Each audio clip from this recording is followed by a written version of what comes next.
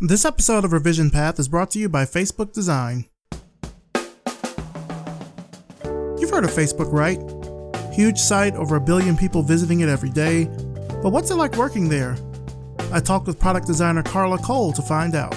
The most interesting thing about working at Facebook is that there's just so many, there's so many people from different places and different walks of life, and you just have to be really good at communicating and understanding and listening and being patient and working fast.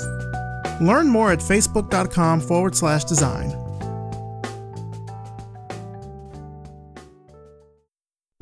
Are you looking for a job? Do you know someone who's looking for a job? Then check out our job board over at revisionpath.com/jobs. Whether you want a full-time job or you're looking for something temporary or freelance, we've got you covered. This week, Dev Bootcamp is looking for a senior software developer instructor, as well as a lead engineer. HyperAct is looking for a brand strategist. Bandcamp is looking for a designer. And the New York Times is looking for a freelance product designer. We also have job listings from Indeed.com, so head to the Revision Path job board at revisionpath.com/jobs to apply and to search for any other listings. Don't forget to sign up for weekly job alerts, so when there are new positions added to the job board, you'll get an email so you can be the first to apply. And if you're looking for more jobs, then become a member of our Slack community and join the jobs channel. See you there.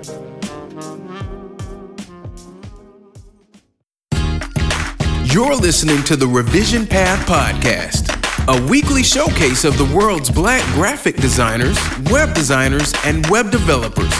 Through in-depth interviews, you'll learn about their work, their goals, and what inspires them as creative individuals. Here's your host, Maurice Cherry. Welcome to the Revision Path Podcast.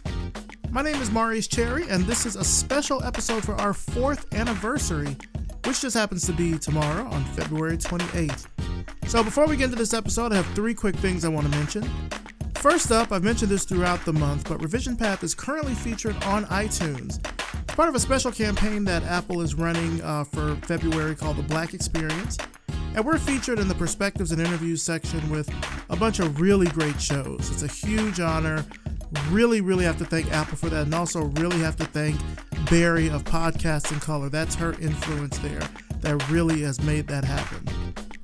Secondly, we're winding up this year of 28 Days of the Web. That's our sister site where we showcase a different Black designer or developer in February in conjunction with and in celebration of Black History Month. We've been doing that now also for 4 years, and we've recognized well over 100 designers and developers. So make sure you check out the site 28daysoftheweb.com, or you can follow Revision Path on Instagram or Facebook for daily updates.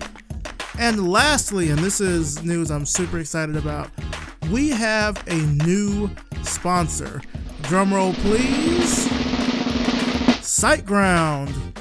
SiteGround offers managed web hosting, and I love it. I really do.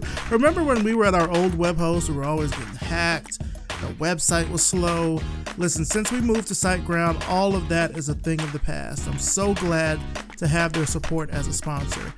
SiteGround's hosting services are crafted for professional, business, or enterprise projects. So whether you're building something custom or you're using a CMS like WordPress like we do, SiteGround lets you build faster, better, and safer websites more easily and offers multiple hosting options that your websites can grow into. And we have a fantastic deal for you from SiteGround. Visit siteground.com/revisionpath and get 60% off all hosting plans. 60%. Again, siteground.com/revisionpath. We'll have a link to that in the show notes. And of course, because they are now one of our new sponsors, you'll see that all throughout the website, the newsletter, and everything.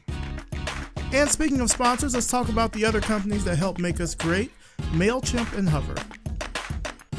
Join more than 15 million people who use MailChimp to not only send emails, but to grow their businesses on their own terms. Start sending professional-looking newsletters to your clients today for free. By the way, have you seen their new campaign with the fail chips and Kale Limp and JL Blimp and all that stuff? It's so much fun. We'll put a link in the show notes that you can check out. So you can see all of the campaigns that they have. They're really fun. And if you want to sign up for MailChimp, head on over to MailChimp.com. Every great idea deserves a great domain name, and that's where Hover comes in. Right now, you can get 50% off .design domains for the first year, so that's only $19.99, which is not bad. If you don't like that one, you can choose your domain name from the hundreds of other extensions out there and use our promo code RevisionPath, and you can save an additional 10% off your purchase. Here's our Patreon fundraising campaign update. So we're now at 43 patrons for a new total of $272 per month. Again, a huge thanks to all of you that have pledged your support and your appreciation for the show through Patreon. It really, really helps us out. If you enjoy what we're doing here at Revision Path, if you enjoy the guests that we have on the show, or if you've gotten any value from listening, please consider becoming a patron. You'll get access to great perks like future episodes, free Revision Path goodies, and access to our special patrons-only podcast. Just head on over to patreon.com/revisionpath and make that happen. Pledge levels start at just $1 a month, and it's a great and affordable way to support the show on a regular basis. So, for this week, we're doing something a little different. We're going to be taking a look back at some of my favorite episodes over the years. We're going to do a deep dive through the archives, and I've also got an interview with a special guest at the end of the show. So, let's go ahead and get started.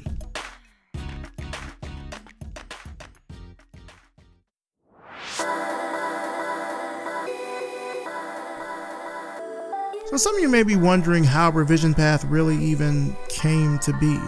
I've explained this, I think, in a few interviews, but it probably does well to explain it here on the show as well. I initially had the idea to create Revision Path back in 2006. At the time, I was doing a project that I created called the Black Weblog Awards. And I was a working designer, and there was a Best Design Blog category.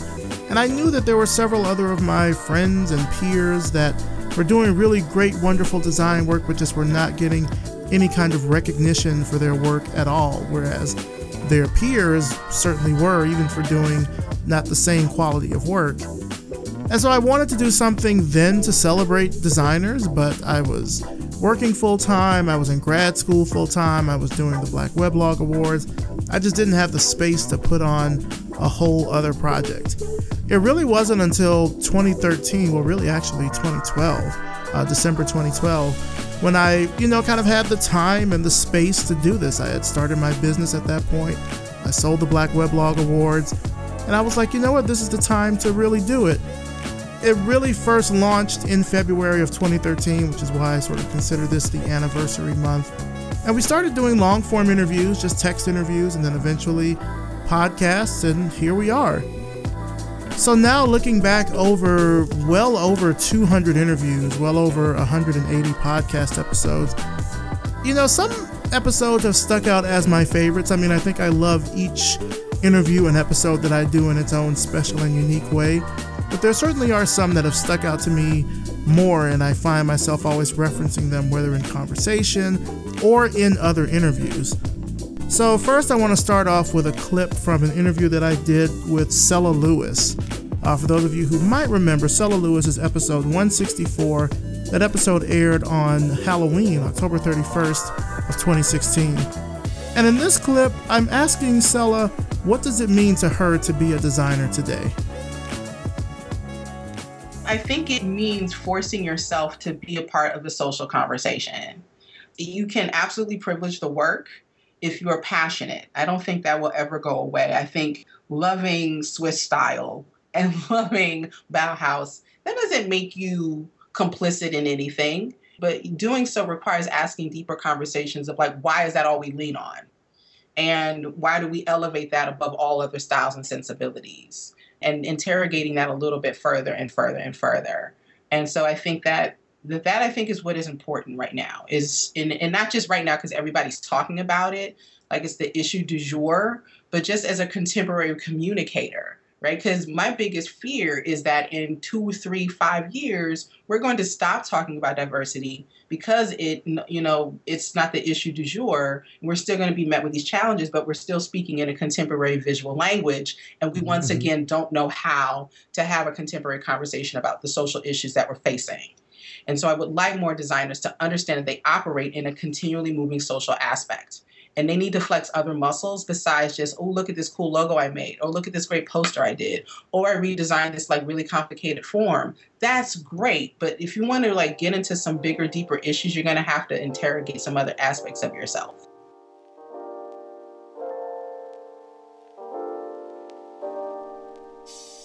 Back in 2014, I had the immense privilege and pleasure to interview Emory Douglas. For those of you who don't know, Emory Douglas is the former Minister of Culture for the Black Panther Party, and he's also a 2015 AIGA medalist. You know, when I think about designers that have really had an impact on the American landscape as it relates to being tied to a specific social movement, I think of Romare Bearden, I think Andy Warhol, I think Norman Rockwell, and then of course I think Emory Douglas. So in this clip, I'm kind of asking Emory what it was like for him in the Black Panthers, and was he the only designer that was available? You'll probably hear some really famous names he sort of drops in this clip as well. Initially, what happened is how it all started as a designer. It started through the Black Panther Party political organ, the newspaper itself. The first one was done April 2nd. That was Bobby Seale on a leaflet, 11 by 8.5 by 11 legal size leaflet that they had typed on a typewriter. And Bobby Seale had done the masthead with markers and things like that. And so what happened one evening, I came by a place where we used to have a lot of cultural events in San Francisco. And Bobby and Huey were there because Eldridge Cleaver was a person who they were trying to recruit to be the writer for the newspaper. And he lived there upstairs, and all the cultural activity went on downstairs. And so Bobby was working on that particular flyer when I got there. And I'd seen what he was doing, and I told him, well, I got some few materials, which I had left over from City College, like rub-off type and all those kinds of things, and make headlines and stuff, that I could go get them and come back and, and he said, okay. And so when I came, it took me about a half an hour to go and a half hour to get back. And so when I got back, he said they were surprised that I came back and that I came back with my material. But he said they were finished with that paper.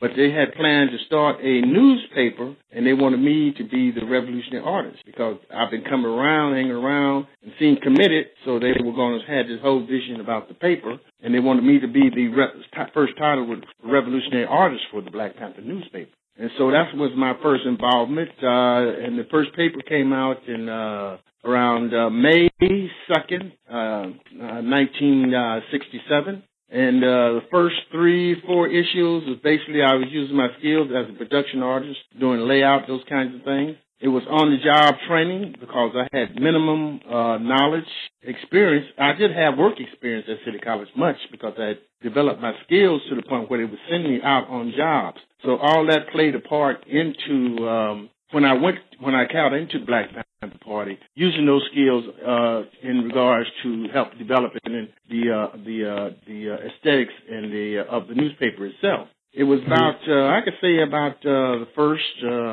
6 months or so, I did 99%. I did most of the art. As a matter of fact, you could say throughout the party, I did about 85% of all the artwork. But there was still a large volume of the work that was done by others. Some who had greater skills than I did as artists, but didn't have the insight at that time how to integrate the politics of the social commentary into their artwork that was focusing from the standpoint of what the Black Panther Party was trying to put across.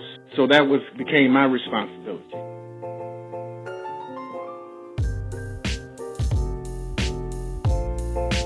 Jacinda Walker. I learned about Jacinda through her work before I actually even met her. She's a wonderful designer, educator. At the time, she was in graduate school at The Ohio State University. Currently, she serves as the chair of the AIGA Diversity and Inclusion Task Force. But I've known her from that period since being a student to then, so I've really been able to kind of see her growth, and I'm really glad that she's someone that is a voice for designers of all stripes, really, particularly Black designers in this industry. In this clip, this is from our interview. This is from episode 39. This was on August 11th, 2014. And it was actually Jacinda and I, our first speaking opportunity together. I think actually it's been the only time we've spoken together. This was for the 2014 WMC Fest. And Jacinda explains why it is that she fights so hard for Black designers. I can't sit here and do nothing anymore. You know, I've put my 20 years in the game already. I put my 20 years in already. I've gotten my awards and my accolades and, you know, the stuff that comes with being a designer. I got that already. But what happens when my 15-year-old niece tells me, Auntie, I want to be a designer like you? Do I want her coming into the industry like this? Mm-hmm. I can't let her come into this industry knowing that I didn't do whatever I could to make it better for her. You know, now she's 17 and she's looking at colleges and it's even scarier. So being able to set something up for us and for them is important for me. This year at the WMC conference, we're going to have this conversation on the main stage.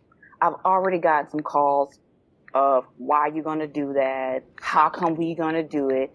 I've already gotten those calls. And to them, I say, you may have had this conversation 20 years ago, but clearly it wasn't documented, or clearly you can't tell me how it went so that I can continue it or even improve on where things may have not gone right. Mm-hmm. You know, but just because it happened doesn't mean it can't happen again, and doesn't mean that this might not be the change. Doesn't mean that the people who are involved on this time, this part of the conversation, can't do something different. And I think our magnet, our impact as Black designers is even greater now than it was 20 years ago. You know what I'm saying? So many more of us are doing the entrepreneurial track. So many of us are starting nonprofit organizations to help. You know, I listened at some of your past interviews, especially the one with the guy from the Interact Project. And, you know, yes. And before you even ask me what my dream job is, I'm putting it out there. I want that job. That is the job. You know, that is the job I want, because what he's doing in that small area, if that were able to roll out to like national and global spectrum, Maurice, it would change the game. And it would change the game at the K-12 part of education, not just the college part, the K-12, which is where the impact is really suffering.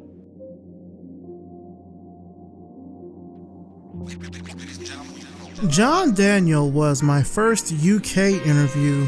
His interview happened right before Jacinda's. He's episode 37, took place on July 28th, 2014. And John has been a creative director and a designer for well over 20 years. I would say probably his most well-known project, which is what he discusses in this clip, is the Afro Superhero exhibit.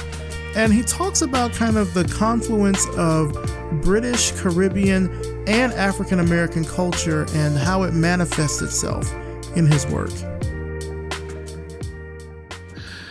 Wow, how do they shape my work? I mean, they absolutely do shape the work that I do.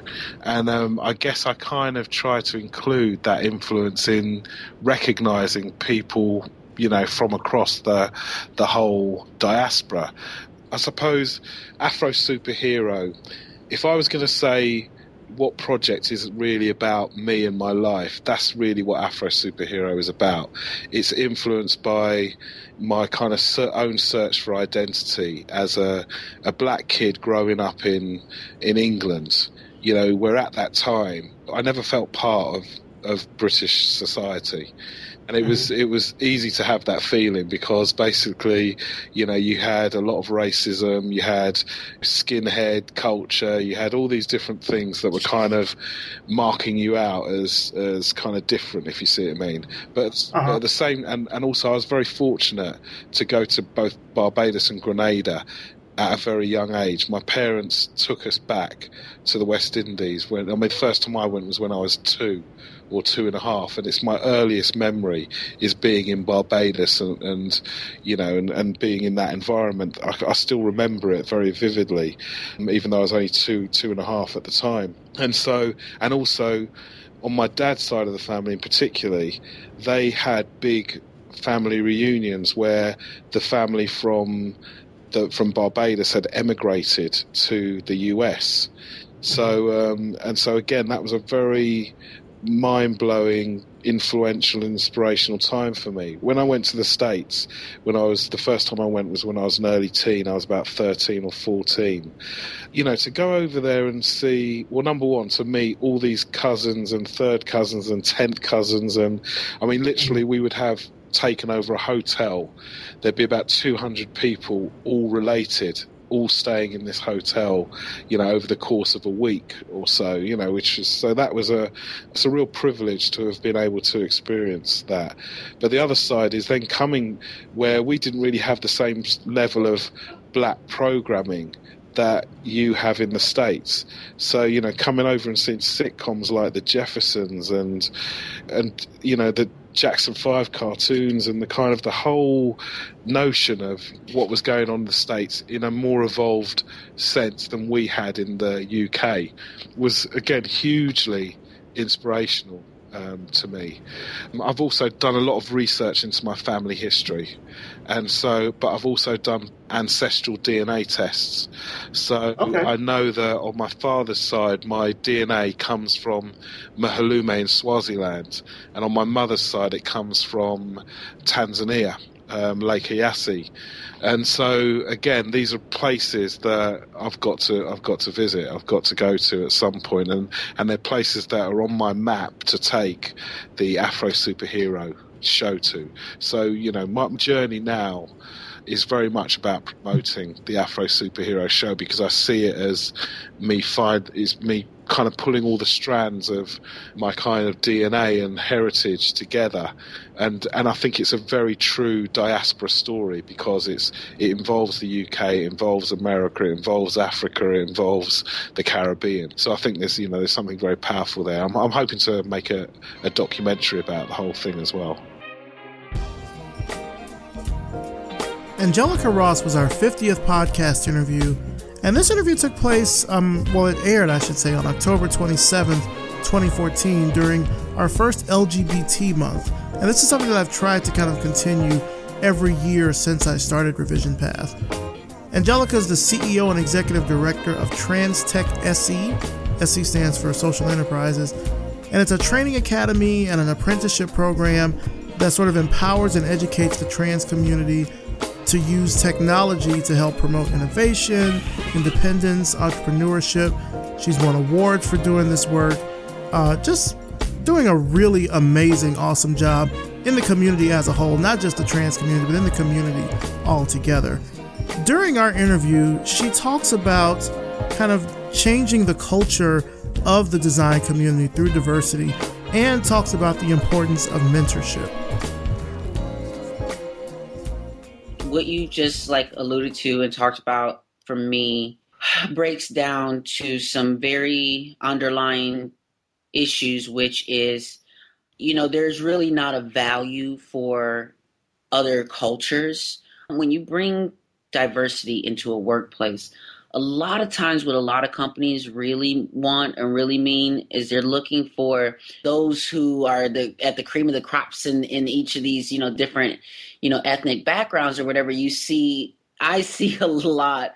They've learned to manage their cultural identity in a way that is less threatening to corporate culture, and where I feel that there needs to be a courting or more involvement in the actual cultures, not and an appreciation for what different cultures bring to the table. It's sort of how, society, we have Black History Month, that 1 month, and we have, Latino month, and we have different things or whatever. But there needs to be, especially in corporate culture as well, recognition of the contributions that people from various ethnic backgrounds have made to design and technology. Especially in design, cultures have been creating art from the beginning of time. And so when we talk about in the design world where we are coming up with client ideas, brands, and strategies and whatnot, why not look to the various pool that we have of cultures and ethnic design and it's a way to, again, bring the culture more in than bringing a person that you want to mold into, your corporate culture. So I think that's one side of that issue. The other side is that I think that people need to also remember and recognize the flexibility that careers and education in tech and design bring us. We know that the reality is, yes, you can go to a 4-year school and get a degree and, learn some great things and do well. But we also know that for those who are determined, for those who are really passionate, for those who are willing to work, that there's a path of teaching yourself. But that path of teaching yourself, what's missing a lot of that time is mentorship from those who have done it before or those who have experience within more conventional structures. So the solution here, I think, is if anyone, especially LGBT, but if anyone calls themselves interested in diversity, and if anyone is saying that they're making a real commitment to diversity, then the real step of action would be to open up your world for as long as you can. Open up your world for one day, for a 6-hour day, and let someone who is diverse learn from you, learn in the ways that we know technology supports in this freelance way. Have them as almost like an intern. Part of the time, maybe they're like we're doing, they're watching videos on lynda.com. Why recreate the wheel? Pay for them to have an access to a lynda.com account so they can learn the basics that you think that they need to learn and the other things they can learn from you in that space. For that kind of internship, obviously I would prefer for those who can pay, because for a trans person especially who has experienced challenges with employment, that means they're also experiencing challenges with homelessness. How do you keep an apartment or home when you're not employed or making money? And how do you eat and how do you do these things? So the more support that they can provide for that person to show up for that opportunity, the better. And then during that opportunity, if you can pay them, great. But even if you can't pay them, what you're giving them is something very valuable to talk about in a job interview and to tell that next person that I am valuable.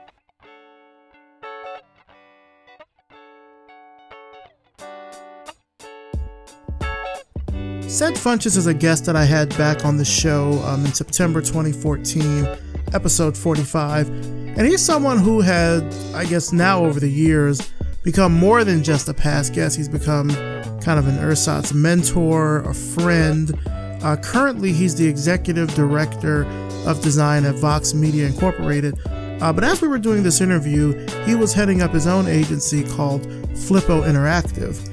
And so in this short clip, we sort of talk about where do you go from here. If you go back and listen to Ced's interview, he's done a little bit of everything. He's worked in the education industry, in video games, in the NBA. He wrote a children's book. And so I really wanted to know, like, you've accomplished all this great creative work. What's the next step? But I think the biggest part is that, I did what made me happy. And I really focused on that. And so truly the writing that book and getting the response that I've gotten, from celebrities, from just people all over, just like, hey man, thanks for doing something like that. I couldn't have said those kind of words, but I'm glad you did. That was, man, I'll be honest with you, that was about it. I don't really need anything else. And, sometimes I find myself looking at the way people view designers and you need to do this and you have to do that. Well, if I could get a job at any of those top places, I would. Mm-hmm. They're not hiring me. So I have to be very confident with what I've set my course to do. And I think my course was to be a respected designer and someone who is respected for being able to create. You have an idea, write it on a napkin. I will create an entire world for you.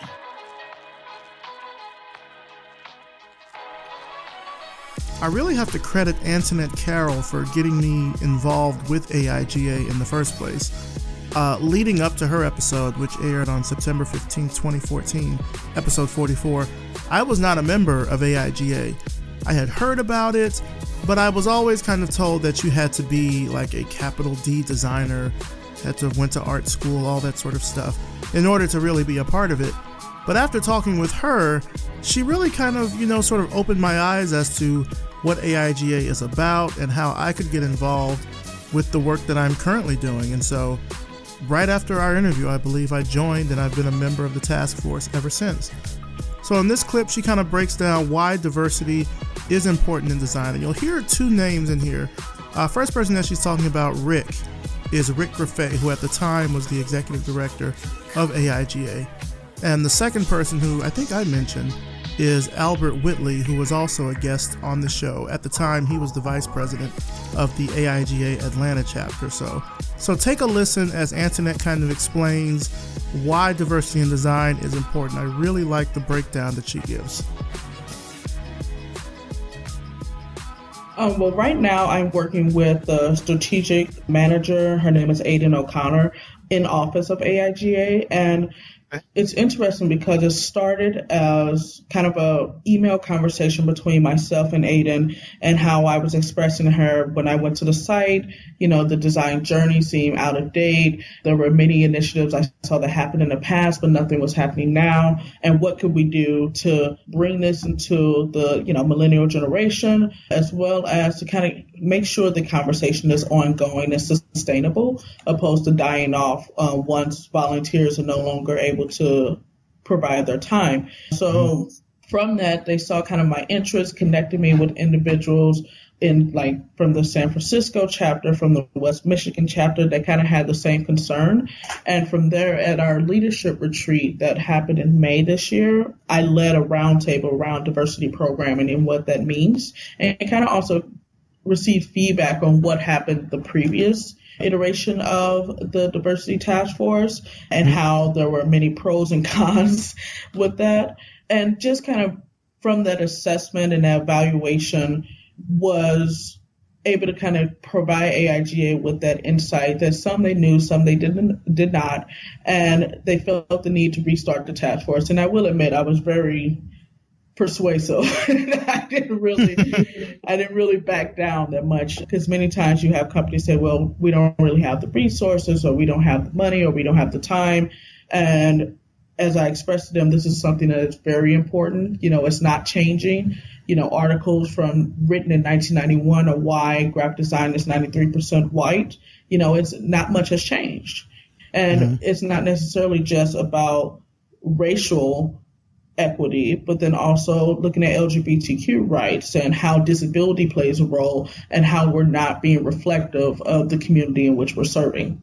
So from that, right now I'm working with the task force that we are still developing, from people from around the nation that are very adamant about this issue. And we're looking at recommendations such as, I know personally, I'm more spearheading the recommendation of them hiring the first diversity and inclusion director to be within the AIGA office. Oh, wow. Because from my research, and just also from my connections within the advertising industry, there are many professional associations that have that already. They have national internship programs. They have kind of fellowships and sponsorships. But AIGA in the design community, you don't really see that happening.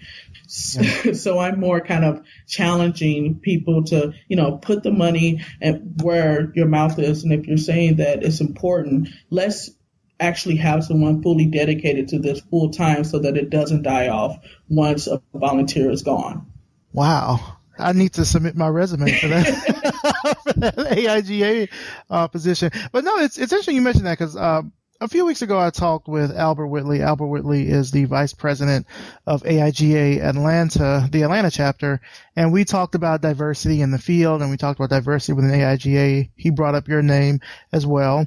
And then I've also talked with Andrew Bass, who I believe was maybe one of the former chairs of the AIGA Diversity and Inclusion Task Force. And a lot of what he mentioned, and I don't know if this might have factored into the pros and cons that you heard at the retreat, but he was saying that there was this, I don't know, it seemed like there wasn't this really big insistence on keeping it going outside of maybe one or two exhibits. It was hard to sort of find people. It was hard to sort of get things done specifically about the design journeys thing. I've interviewed a few people from that. I mean, but the thing is, I wouldn't have known about it unless AIGA did it, right? Right. So I was able to talk to Maurice Woods and Steve Jones and Michelle Washington and Emory Douglas and, have them on the show and be able to talk with them about kind of what their work is and what they've done. But like you said, a lot of that it's outdated. I mean, these are still people that are working designers in the field, so I don't want to make it seem like they're relics or something like that. But you have something like that needs to kind of be continued. Like the journey just can't be one stop. You know what I mean? So it has to be something that continues, whether that's through recommendations, whether it's through suggestions. And I've talked with Aiden, I've talked with Rick, and we've discussed kind of that same thing as well. And what they've both reiterated is that, at least for within diversity, within AIGA, like it has to come from the members. Like it has to come from the members. It has to be people that volunteer. So it's not necessarily so much of an outside force. It really has to come from within the organization. Right. And to me, the membership, they're calling for it.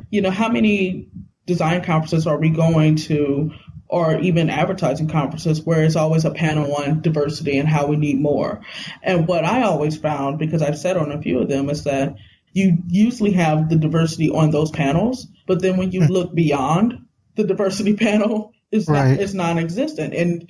And to me, if you don't have someone that's always on that's their top of mind is, where can we get more diversity? Not something where it's just a volunteer from the outside looking in. You're not going to be able to truly exhibit that change that you're looking for. And I know it should be member-based, volunteer-based, but I think it is. That's why the recommendations are being provided. They're provided from our membership. And to me, because there's a few recommendations, design journeys, the continuation of that and making sure that it's quarterly updated and ongoing, more representation on the board from diverse backgrounds. But I'm also looking into somewhat kind of the mindset of a design census. What does our design industry look like right now? We need to do this every 5 to 10 years, send a survey out, and not just about our salary, but then what does our makeup look like? What are the career opportunities for designers? What do they need? And in turn, when we know that information, opposed to just guessing, that's when we truly can satisfy our members, not only in AIGA, but just designers from other membership organizations.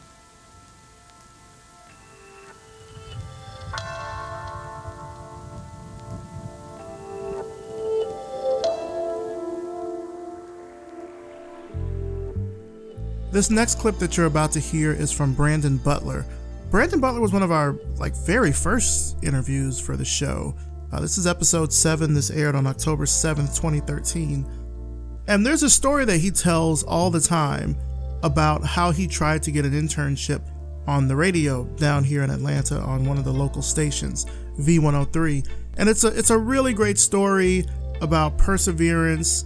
I'm not going to spoil it. I just want you to listen to it. I even tell people to go listen to this episode just for this story, years and years later. So check it out.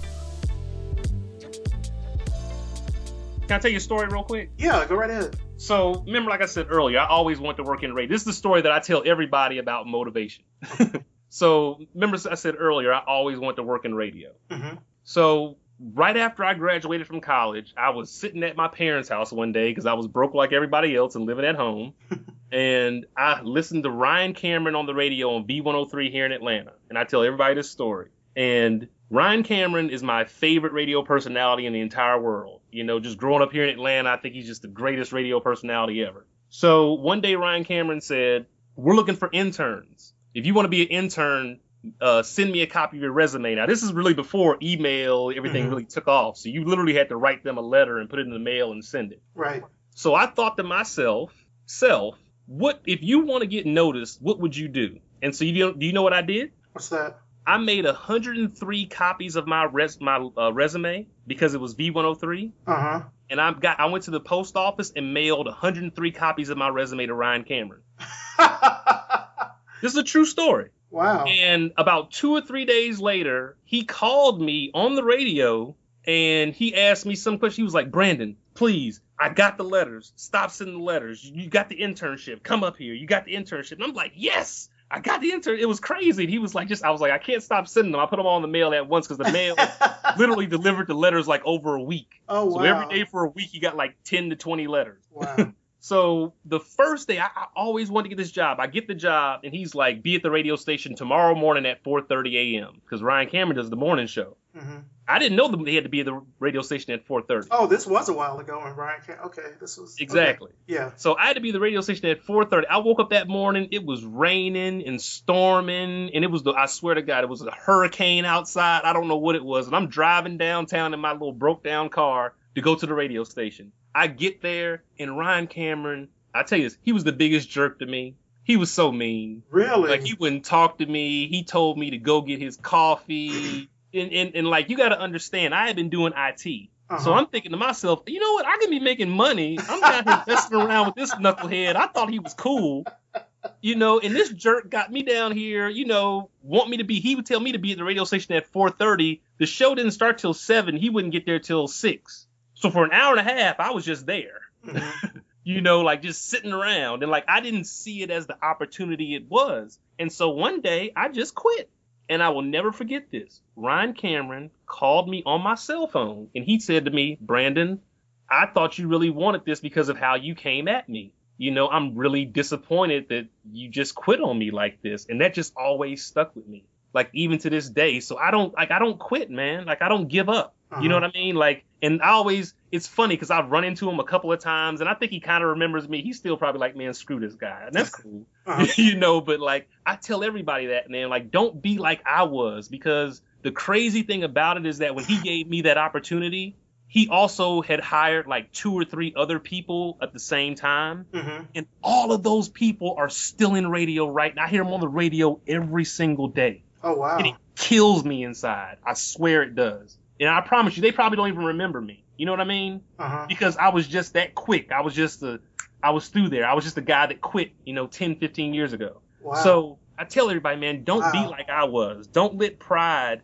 keep you from doing, because I promise you, I think that I was here to do radio. And I have no doubt in my mind that had I sucked it up and did what I said I wanted to do and really followed what I said my passion was, that I'd be doing radio. And I love working in technology. That's fine. I probably wouldn't even know how to build a website to this day had I been doing that, but I'm just saying, like, don't be like I was, because that might have been my only opportunity. And the blessing thing was I was able to get back at 790. And, this was, that's how I kind of got in through the web. And I've always, I've always loved being around it. But once again, that might have been my shot for greatness. Mm-hmm. You know what I mean? And so my question is, did I lose it over my ego?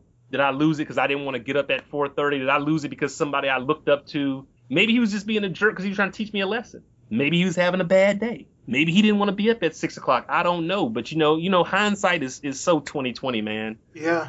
So once again, like I tell folks, don't be like I was. I'm blessed that I found a great opportunity and I've grown and learned a lot from it. But I tell all my interns that story. I tell anybody that wants to learn, like, don't let your ego get in the way of your dreams, because you might not get another chance to do it.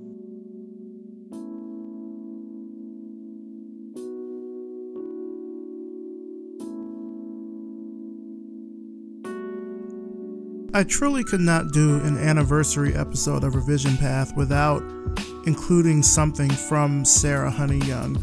Honey has been such an inspiration to me as a designer, just as a person, really, but specifically as a designer. Her work just has this magic to it that I have not really seen in any other designer out there. And so I was really fortunate and glad to be able to get her on for the 100th episode. It's our longest episode to date. But make sure you go check it out. We did our 100th episode. That was back in October of 2015. And, because I had the opportunity to get her on, and she'll tell you I had been trying to get her on the show for years, I just had to ask the question, with all the work that you've done and at the level of work that you've done and the quality of the work, why is it that more people don't know who you are? And the answer that she gave me was pretty surprising. Check it out. I think it's my fault in some ways, because I keep it pretty humble. I definitely have my moments. Obviously, I named my site That Bitch, so I have my moments where, I walk around popping my collar. But I think that Some of it is just wanting to be really humble and keep my head low and just be a good worker. But it also kind of harkens back to, I think, what a lot of Black women do. Like, we're just the mules of the world, and we just got to bust our ass and keep it humble. And I think that that's something I'm kind of trying to deprogram myself from. And it doesn't necessarily mean like being Kanye, although I love him. But I would love to find a great balance between like kind of keeping it low the way that I do and having the confidence of a Kanye. And I actually was talking about him the other day because somebody asked me what my dream job would be. And I was like, I kind of have two, really. One of them I can't say yet because I'm still working on that as a long-term goal. But it does have to do with the lingerie line that I'm hoping to launch next year. But I also was like, I want to be Kanye West creative director. I just want to creative direct that dude's tours. I want to creative direct his fashion shows. I just want to be in the room with somebody who has that kind of magnetic belief in their own artistic ability. Like, there's something very beautiful and infectious about it. And he's definitely like an arrogant dickhead sometimes about it, but nobody can tell Kanye he's not great. And if even a fraction of that confidence was instilled in people, I think that they could just achieve great things. So I think a lot of it has to do with me kind of not putting myself out there in that way. And it's not even a conscious decision. It's just nothing that I really think of inherently, but I do know there's a lot of sites that I could definitely put myself out there to. Like, I would love to do an interview with you guys. I probably should have a media kit of some kind. I definitely could have proposed a South by Southwest panel here and there over the years. I could have gone on some panels, that people, had asked me if I was interested in. But the other half of it just being that I just work my ass off, man. Like, yeah. I really work my ass off for so many other people's projects. I put so much of myself and my passion and my energy into making sure that I'm creating these stunning, supreme projects for my clients that I always seem to come last. And I think it kind of speaks to being a mother as well, like just being a parent. And being in that mode of making sure everybody else is cool first.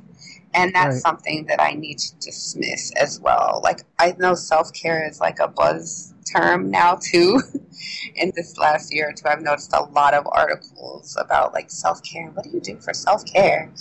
But that shit is very important. Like, to actually take care of yourself first. It's the same concept as putting your oxygen mask on first in a plane, and then and then helping everybody else. Like, if I'm not taking care of myself, and if I'm not developing my own projects, if I'm not focusing on my own development as a person, then I'm not going to be able to help anybody else either.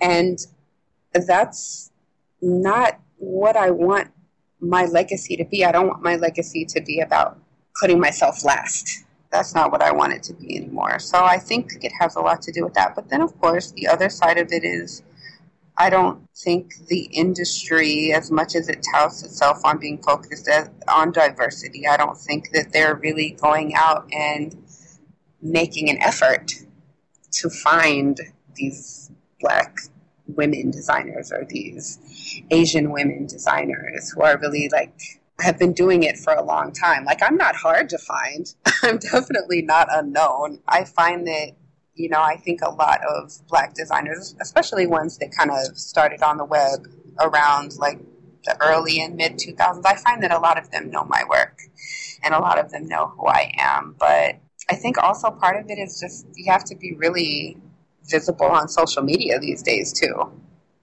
And I have such a love-hate relationship with social media, especially Twitter. Like, Twitter is so great and so horrible at the same time.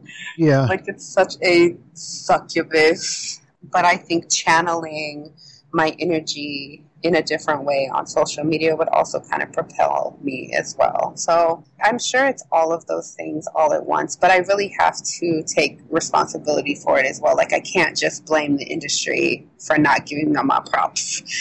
It has everything to do with, me putting myself out there as well. So that's something I really want to change with the Voltron project, with continuing to build Supreme Clientele as the agency that I hope it will be, is having myself on these higher platforms, because really I feel like I have a message that I want to deliver, and I guess I could sit in my house and tell it to my mama, but what good is that going to do at the end of the day, This last clip that I want to share comes from episode 129, which aired on February 29th, 2016.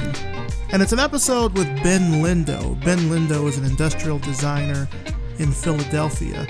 And it's a long clip. It's about 10 or 11 minutes long, but I really want you to listen to the whole thing, because I think it really is something that underscores the power of community. And it's a story that when Ben told me, it moved me, because it was like, this is an instance where you're really seeing people come together to help someone out. And I think that is something that is a really strong theme with Revision Path. And it's something that I hope that you will get from listening to all of the interviews and things that I've done over the years. So without further ado, this is Ben Lindo, and he's talking about his time at Philadelphia University and how the power of community really helped him make it through. And starting out, I guess after applying to several different schools and finally deciding to go for industrial design, Philadelphia University actually gave me more money, so it made it easier. Hey, I feel you. I feel you. but then the second part of that, though, too, as far as like the funding aspect of it, it's like, well, I had to work in order to go to school. So with that, I was working at like Blockbuster, and for a while I actually had two jobs, Blockbuster, and then I started working at UPS and going to school. So, and starting out, it's kind of the general program where first year it's kind of everyone kind of just it's mixed up in the design classes. So it's more like the foundations side of it. And I guess within my family, I was the first in my household to start college.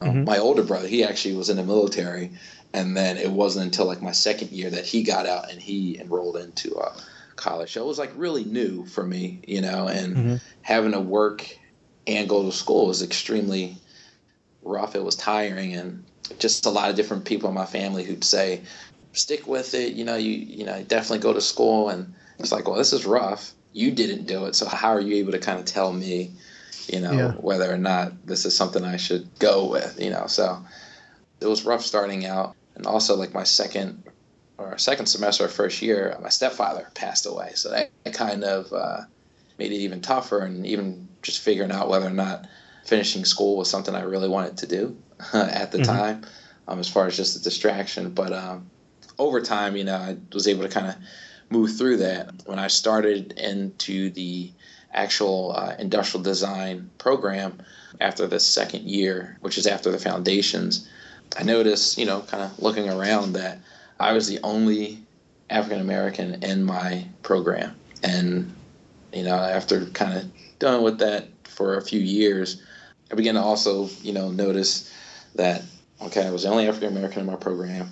None of my teachers looked like me. Nobody we studied in design history looked like me.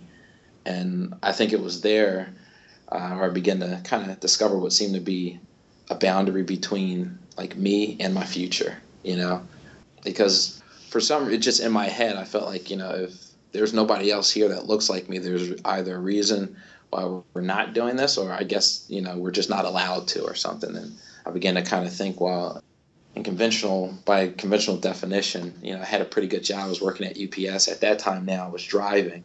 So it's like, well, if I do graduate, at least I'll have a degree and, I have a pretty good job. I can become like a manager and stuff.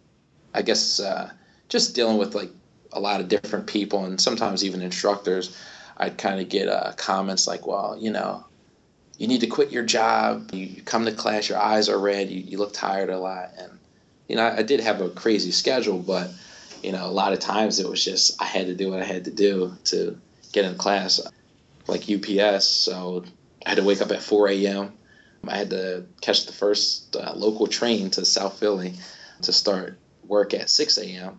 And I'd work from 6 to about 12:30, and I had to be to class by around like 1:30. And then depending on the day, I'd be in class until 11 o'clock at night. And so a lot of times, it really didn't leave me too much time to sleep. So there have been times I had to do like 2 or 3 days of kind of just staying up, in order to try to get work done, or actually just to complete anything. I remember mornings where I'd pick the truck up from South Philly, and to get into Center City is where my area was. I'd have to ride with like both doors open and like yell like random things just to keep myself awake until I got to my first stop. And then, it was like I'm on foot, I'm carrying stuff, so I was good.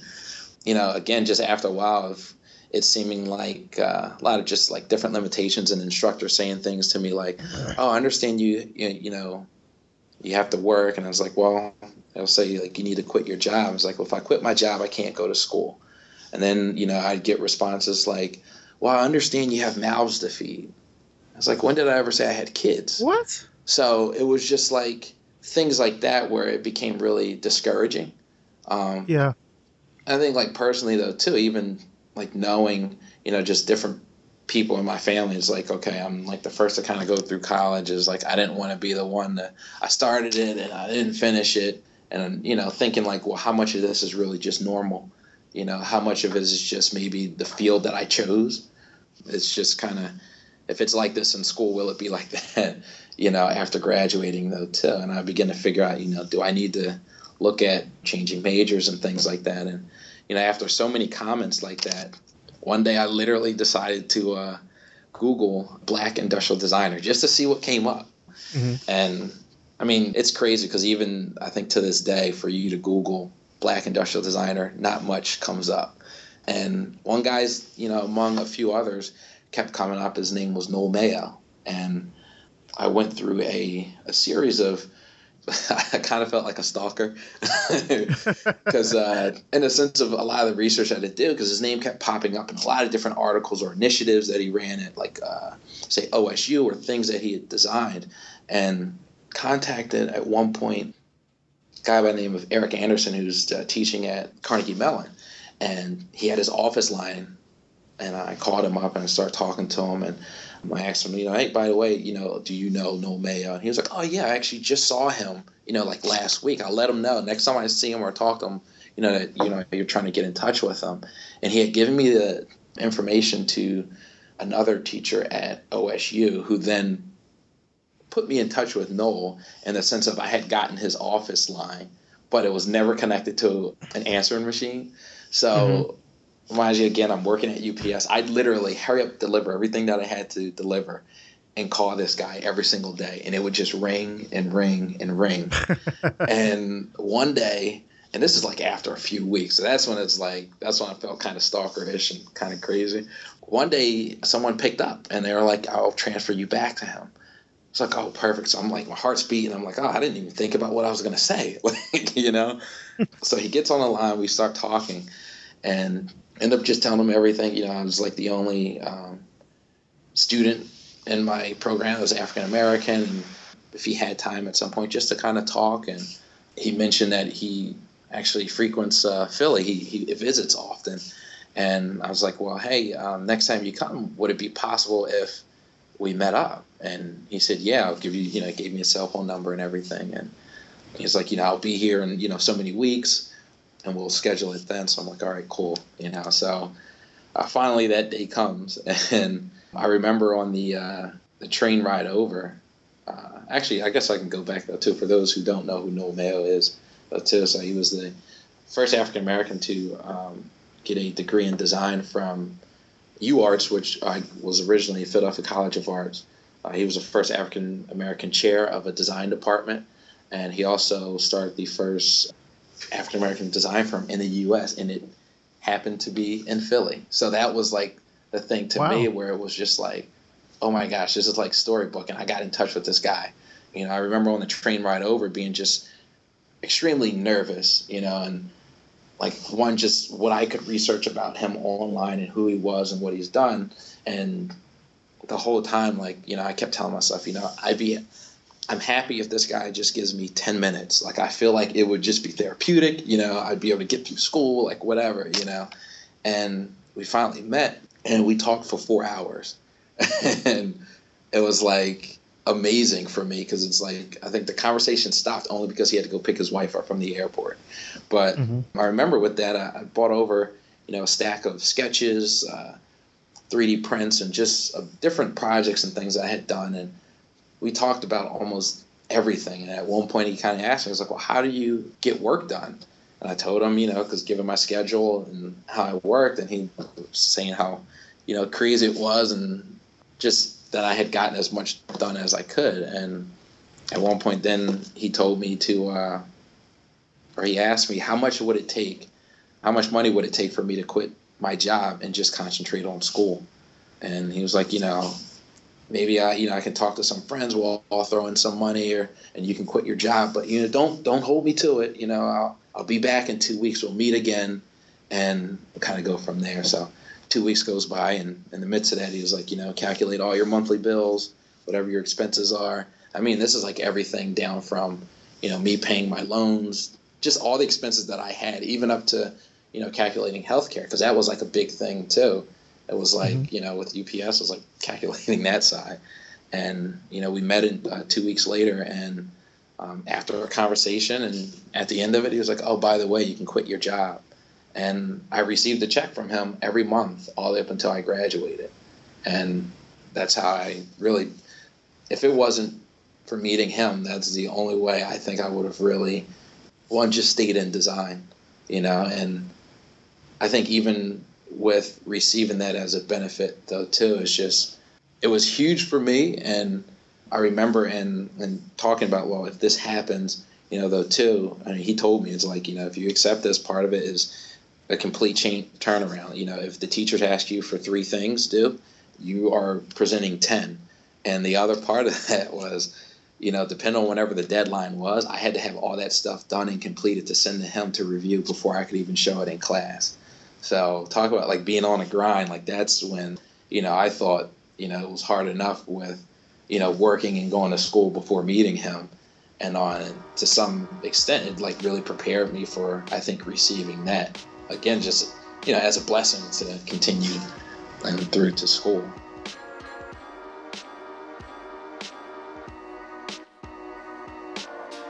So I said there's going to be a special guest for this episode, which we'll get to them in a minute. First off, I wanted to read some comments that people had sent in for the anniversary episode. The first comment here is from Cella Lewis, who you heard from earlier in the show. And she says, Revision Path reminds me that I'm not the only one in the design world.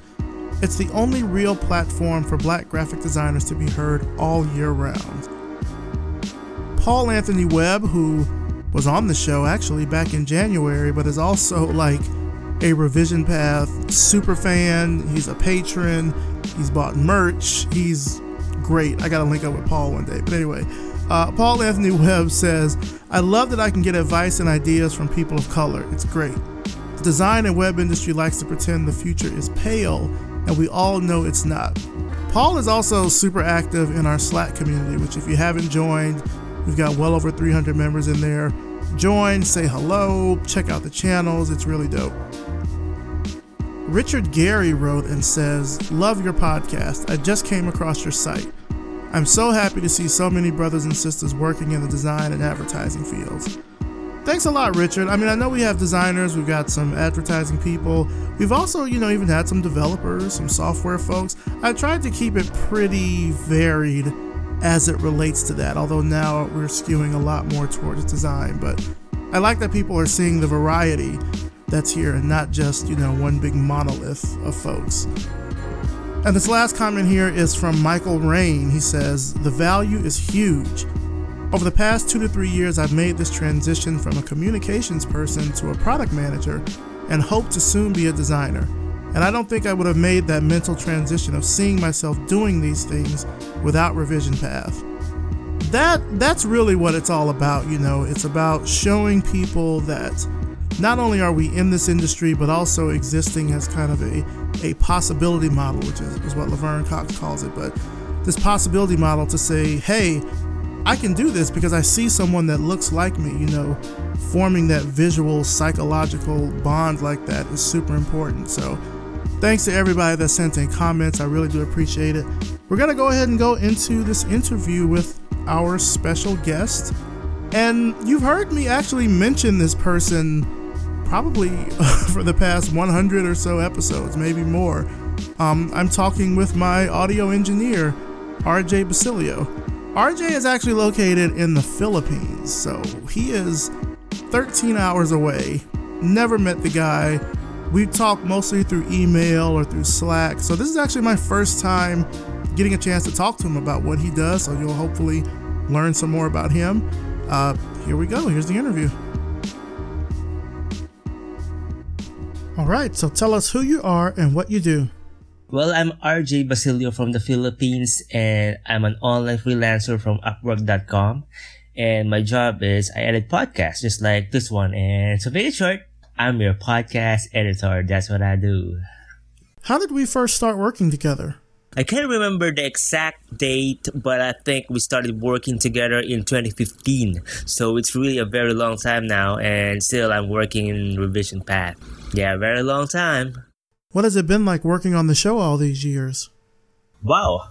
All I can say is I'm so glad that we knew each other, and I'm so thankful that you are my long-term client. Maurice is an all-around good guy and a very nice client to work with. So if you are interested to work with Maurice, you know, you are one lucky person. So go ahead and check out our job vacancies in our website. So as our audio engineer, you've listened to a lot of episodes of the show. So I'm curious to know, what have you learned from Revision Path?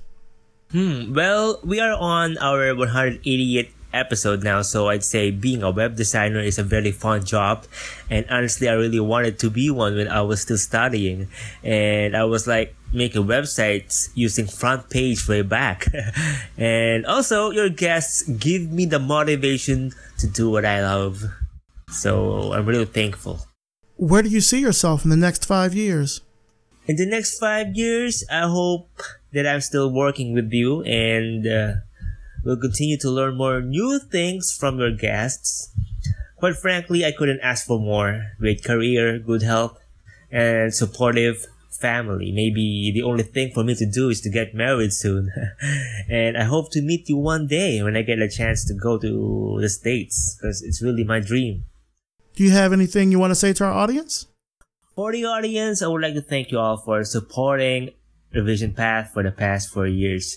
We really appreciate it in behalf of Maurice, and I hope you will continue to support us. And also I want to give my shout outs to my friends who are listening right now, and also to Belle. All right, well RJ, where can our audience find out more about you and your work online? You can follow me on Twitter. My handle is RJ_Basilio_, so that's RJ_BASILIO_. And also, if you need help for podcast editing, I'm also on Facebook at facebook.com/Brixology. That's BRIXXOLOGY. RJ Basilio, thank you so much for coming on the show. I mean, you've been such an integral part of this show's success for so long. I really can't imagine having gotten here without you. It's good to hear from you. It's good to talk to you. And yeah, I definitely hope we'll be working together more in the future. You are welcome, Maurice. Again, happy anniversary and congratulations. You take care always, man. And, you know, stay cool. Thoughts of love are in your mind. And that's it for this week. Thanks so much to all the guests that we've had on the show. I mean, you all are so amazing at what you do. And I'm really just thankful and blessed to be able to share your work and what you do with the world. Thanks to RJ for doing that interview with me. It was really good to talk to him and kind of get some more insight behind who he is and what he does to help make our show sound great. Just thanks to everybody all around. It's the anniversary.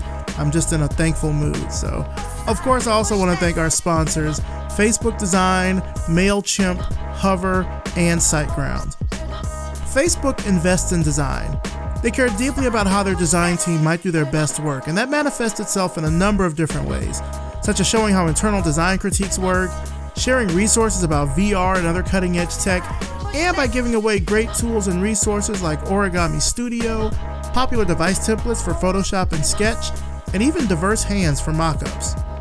Learn more about Facebook Design at facebook.com/design. More than 15 million businesses around the world use MailChimp to grow their business, recapture sales, and make money in their sleep. Did you know that you can now make Facebook ads inside of MailChimp and connect them to your MailChimp list? It's a real game changer. I highly recommend it. Sign up for a free account today. MailChimp. Send better email. Hover takes all the hassle and confusion out of buying and managing your domains. With free private domain registration and your choice of domains across all the 400 plus domain extensions out there, how can you turn that down? Save 10% off your first purchase by using our promo code RevisionPath at checkout. Since 2004, SiteGround has been empowering web professionals and beginners alike to build better, faster, safer websites easily without having to worry about hosting. Visit siteground.com/revisionpath to get 60% off on all hosting plans. 60%, y'all! I cannot stress that enough. 60% off. SiteGround, web hosting crafted with care. This episode was edited by RJ Basilio and produced by me, Maurice Cherry. Our intro voiceover is by Music Man Dre, with intro and outro music by Yellow Speaker. Selected music that's used throughout this episode is courtesy of Chill Hop. If you like this episode, please do me a huge favor. Subscribe to us on iTunes and leave us a rating and a review. It only takes a minute or two. It really helps bump the show up in the rankings for design podcasts, and I'll read your review right here on the show. Revision Path is brought to you by Lunch, a multidisciplinary creative studio in Atlanta, Georgia. Visit us at yepitslunch.com for all your design, strategy, and creative consulting needs. And if you like the work we're doing here with Revision Path, then please consider becoming a patron. Now more than ever, Revision Path needs your support to make sure that stories about Black designers and creatives in our field are being told in their own words. So if you support us, just go to patreon.com/revisionpath and pledge. Pledge level start at just $1 a month, and you'll get access to behind-the-scenes information about the show, upcoming interviews, and so much more. Thanks so much for listening, and we'll see you next time.